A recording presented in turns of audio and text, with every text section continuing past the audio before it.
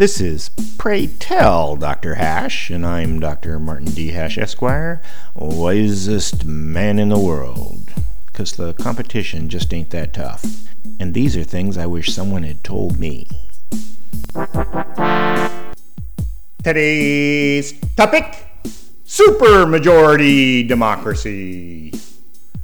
Our nation chose democracy to make decisions among ourselves because democracy most closely represents liberty.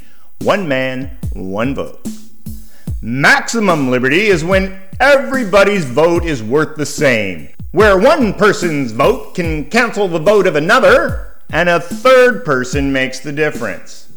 Unfortunately, those who find democracy does not lead to the outcomes they want are posing a new threat to our liberty, the supermajority requirement. This supermajority Congress has gone from a 51% democracy to a 60% democracy by utilizing the filibuster. There's even an emerging two-thirds supermajority requirement when the opposing party president leverages the law by vetoing until a bill he wants crosses his desk. Typically, supermajorities are used by conservatives because, by definition, they resist change. But since political extortion has become the new norm, votes are now split along party lines with little compromise.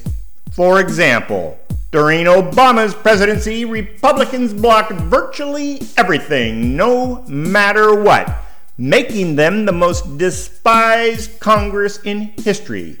But then they were rewarded at the polls with landslide victories, America's version of cognitive dissonance. How does this compare to partisanship of the past? Certainly it's the worst since Franklin Roosevelt. He had a lot of shenanigans going on to get the New Deal going. And it was this bad when the South seceded. But that's not exactly comforting either. For more, see my website at martinhash.com.